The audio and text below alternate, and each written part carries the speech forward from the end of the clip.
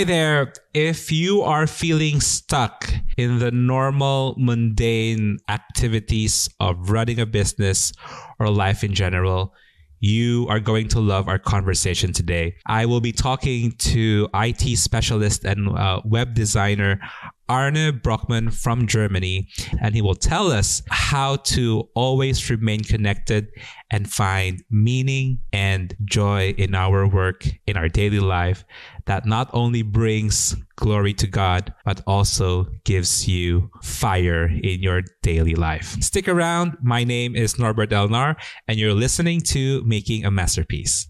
Hi, everyone. Welcome to the show. Joining me today from Friedland, Germany, please welcome Arne Brockmann. Hi, Arne. How are you? I'm doing good. Hi, Norbert. Good to be with you here. So good. Guten Tag. Well, that's my German right there.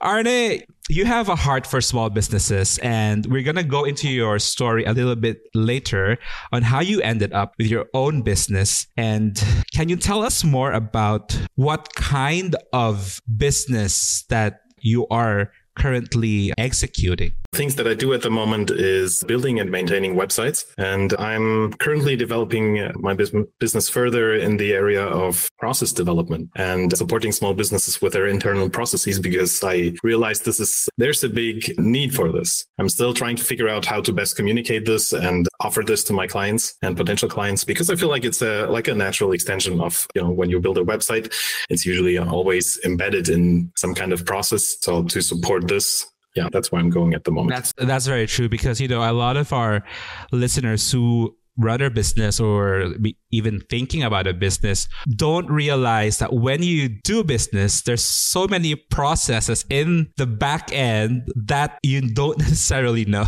I've heard this phrase that nobody became a businessman to run a business, like in the back end of it. Nobody likes to do that, because you became a businessman, you became an entrepreneur because you have something to offer to the world. And then when you get into this whole media thing and you have to have a website, and then suddenly, oh my goodness, you're lost. So I'm sure you have so much experience on that. And I think, what do you think are the struggles of somebody who's not familiar with these things, and how do you actually help them with that? Usually my clients come to me and they're asking like, well, I need a website. And then I ask them all these questions to get to know them. My goal is always to have them feel like I understand them, and for me, obviously, to understand them because then I can serve them best. So then we usually see some even come to me and we're like, oh, well, we're like this chaos club. Like, I have to do everything here. And so that's sometimes they even say this. So currently, when we evaluate how to build a website and how to include it in their personal processes, I see, okay, who's responsible for the content? How are you managing your content creation process? And this is usually where we start talking about their internal project management. And if it's there, working with external people, many times the communication is only done via email. And so how do you track all those conversations? And so, yeah, that's usually where we start. Okay. Or where a potential client realizes, okay, I'm losing time here because this is very stressful. And when you forget things or you forget to follow up on something, and then you realize, oh no, it's not, it's not done. Yeah. Wow. That sounds like chaos. And I think a lot of our listeners and our viewers can relate to that, especially if you really have no clue how this thing works. And obviously, there are professionals like you who understand the language behind the systems and the protocols that eventually, if people really invest in, they really have a good return of investment and also moves their business forward. Wow. So before we go into more practical tips on that, I just wanted to ask a little bit more of your story. I think you are a man of faith and you find joy in doing this thing. We call it thing, but I heard this phrase before that, IT people are the wizards of our time. It feels like you have a magic wand and you can just fix the problems of people. But like, how did you end up doing this kind of work? And was it something you really planned before, or is it something that you discovered along the way? It's funny that you say that, because for me, it's always the design people that are the wizards, because they make something creative out of nothing. And I really, I'm always impressed when you say like, okay, man, this is just this tiny move and all of a sudden things look great.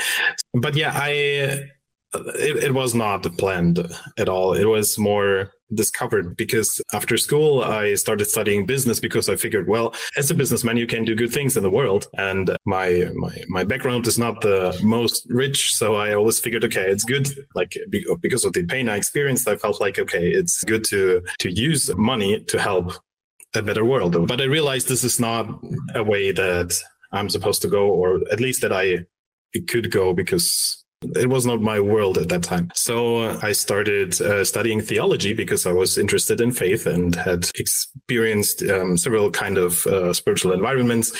So I did that, and I really liked, even started teaching at that school and really liked that. And so I figured, okay, I'll go into ministry. But always at the same time, like even at school, I would, build a website just for fun, and was interested in video editing and doing work within design and these kind of things.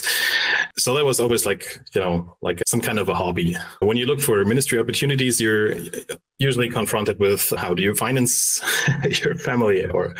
So I started, just building or supporting companies with their IT and building websites. And then I realized, well, they're paying me for this. So that's then some sort of worth, like some value that is there. So that were the steps that I eventually ended up leading me to where I'm now, where I'm, full-time freelancing. Wow. That's an interesting story, because you went to business school with the idea of a businessman can do good things in the world, then went to theology and kept it as a hobby. But then you realized that there was a practical need of providing for the family. And I think a lot of people can attest to that, and that's totally fine. And it's amazing how that journey, and how do you think God has prepared for you in this other facets of life that you went through? How do you think God has prepared you for this season of your life as a web professional? I think for me, it's good to have experience in both sides. I see some people that feel like, okay, doing normal work, so to speak, is not valuable in the kingdom, but you're never not connected to your God. So wherever you are, whatever you do, this is your ministry. And so it's not like you have to do the official ministry work to do something valuable in the kingdom. Yeah, that's interesting, because you went to theology school, you taught theology, and obviously you're dealing with so many people, and you deal with a lot of, interaction with people. And it's a very pastoral and a ministry thing that most of the people think about. Then switching into IT, well, not even switching because you're already there, but focusing on IT seems to be a very, very, very different. And it's not every day that you meet somebody like that, because it just, for me, just on a personal it feels like a disconnect. How did you realize that normal work can be kingdom work? Does that make sense? My faith was never so much about what I say, but what I do and what I experience. So especially the cultural environment that I'm living in is very suspicious of organizational faith. So that was never something where I felt like, okay, I can connect with them on that area or on that level. Yeah, I want to live the faith that I have and to get to know the world that's available to us in the spiritual realm. So I feel like, okay, this is where I'm growing and where I'm at, and where I try to give my best to my clients and my family and, where I live. I feel like this is related to phases in life, because I realized I have to focus on my family at the moment, and this is how I can support them best. So that was something where I feel like, okay, I'm patient and I want to be where I'm supposed to be. One thing that I felt often, or that at least put me under pressure with regards to ministry or, living your faith in the marketplace and all these kind of things, was I did not want to get into a mindset of, like a multi-level marketer. Where everyone you're around is like scared. Okay, this dude is just here to sell me something. So one thing that also changed my thinking here is what I learned about marketing during my work, because I realized like people like Seth Godin or so who teach, like, you're not here in this world to interrupt people and to annoy them with things that they don't need or they don't know or want, but you're there to give something of value and to meet them where they are and help them. And so this is something that felt very valuable to me. I feel like being connected to God and like co-creating what you do, I attribute many ideas that I have to just divine inspiration, because I don't know where they come from. And this is obviously faith. It's not like I can't prove this. That's true. That's true. But it's enough for me. And one big shift for me in thinking was I'm never disconnected. Mm-hmm. So whatever I do, like even in church or at work or at home or with my friends or wherever I am, I'm connected. And so that's something I can be aware of or I cannot, or that's something that I can believe or not. And so this realm of doing ministry just, there wasn't a border anymore. It was like, okay, I don't have to go there or to wear this hat to be this, because I'm always myself. Wow. And so this is something that was probably a big shift in this whole thinking about doing ministry and doing work. My goal is to give the maximum value that I can provide to my clients. And I feel like this is something that is also in divine interest, so to speak.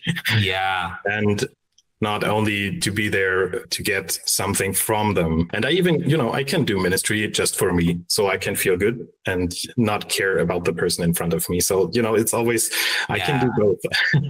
That's very true. I think that's an important thing to realize. I mean, when you understand that you're always connected to the Creator, no matter what you're doing, adding value to what you do to a person is more important than actually, trying to get something out of them. And I love that. I love what you said, that, we don't want people to think that we're like multi-level marketers, that people just want, people think that this guy is just selling. I want to sell something. I want to get something. And because I don't think that's really the heart of God. I think the heart of God is, again, putting value, putting love, and just loving on people. That's a very enlightening insight, Arne. I'm sure a lot of our listeners are struggling with this internal battle of the mind in the processes in their brains in trying to move something forward. Okay. As a expert in the IT field, and based on maybe your clients and how you've seen them in their chaos, what are two things that you think startup businessman could avoid so that they don't end up in a chaotic situation in regards to how they handle? Because when you start to think about making a website, that's not just a step to move forward, but it's also a leap of faith. And it's a step telling the world that you're serious about these things. But obviously when they come to people like you, and then you see, oh man, what are the things that you wish the clients would have figured out earlier so that they don't really stress out more when they decide to move forward in their website? Well, you start, and then the things that worked at the beginning, like when you were a solopreneur or when you were a small team, they don't work when you grow. Even if it's like 5 or 10 people that you have in your team, or freelancing people that you work with, it's not like you wake up in the morning and be like, oh well, I'm so chaotic and let's fix this. But it's like, those things always grow. The interesting thing is, very often I see as a leader, it's very important to know that you're part of the success and part of the problem. So because we always have, things that we don't see and blind spots, but usually our team is very aware of those. So,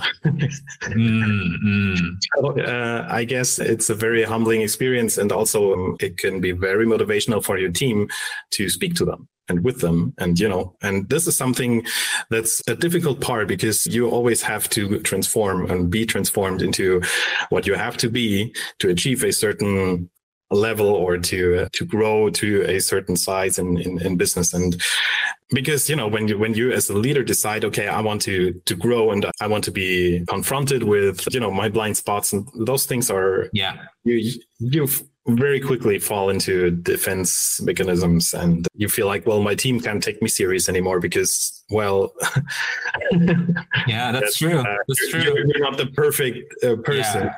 And so that's something I feel like is to be open and to realize your team is still there. So they usually want to help you and want to support you. Finding a process there is usually very interesting for me, to put those together or to connect teams with their leaders if there is a disconnect. So that's some part. Another is, this sounds like you can only do something if there's like this big chaos or something like that. So there's a big problem. But very often that's not the case. Yeah. You feel like this is not this big problem, because as a leader, you always have like everything is like, yeah, that's true. to fix something, and you're always there. Okay, what do we do there? Or your mind is like far ahead and envisioning products that you want to build. And, you're in this tension between your business future, your profit and your revenue and your operations, everything. Yeah. And so this is not that's not an easy job. And that's where external help can be a relief, because you can put something off your plate, or at least have someone help you there. That's true. And I think it's really a reflection of the leader's heart. And I think you're right. Like, when leaders are open, when leaders are ready to collaborate with the team and is able to accept and be confronted with the blind spots as a leader. And not every leader deals with that properly. So, but if as a leader, you get that right, if there is a way of getting it right, but as a leader, if you take that in heart and, acknowledge that there is room for improvement, and that's why external help is needed, then you're set up for a win. So, wow. Arne, that was amazing. And how can our listeners get hold of you? And if somebody out there is looking to want to do their website, and not just that, I mean, all the internal processes that you do in helping solve problems for our small business owners and organizations, how can they reach you and where can they find you? Well, the easiest way is just to go to my website, arnebrockmann.com, and just look me up there and send me a message. So that's probably the quickest way. Thank you so much, Arne. We are so blessed to have you on the show. Thank you for your genuine value-adding kindness, and for, opening us up into this whole idea that work, whether you're on stage, when you're online or offline, can give glory to God if we really remain connected to the Creator. Thank you so much. And it was nice talking to you.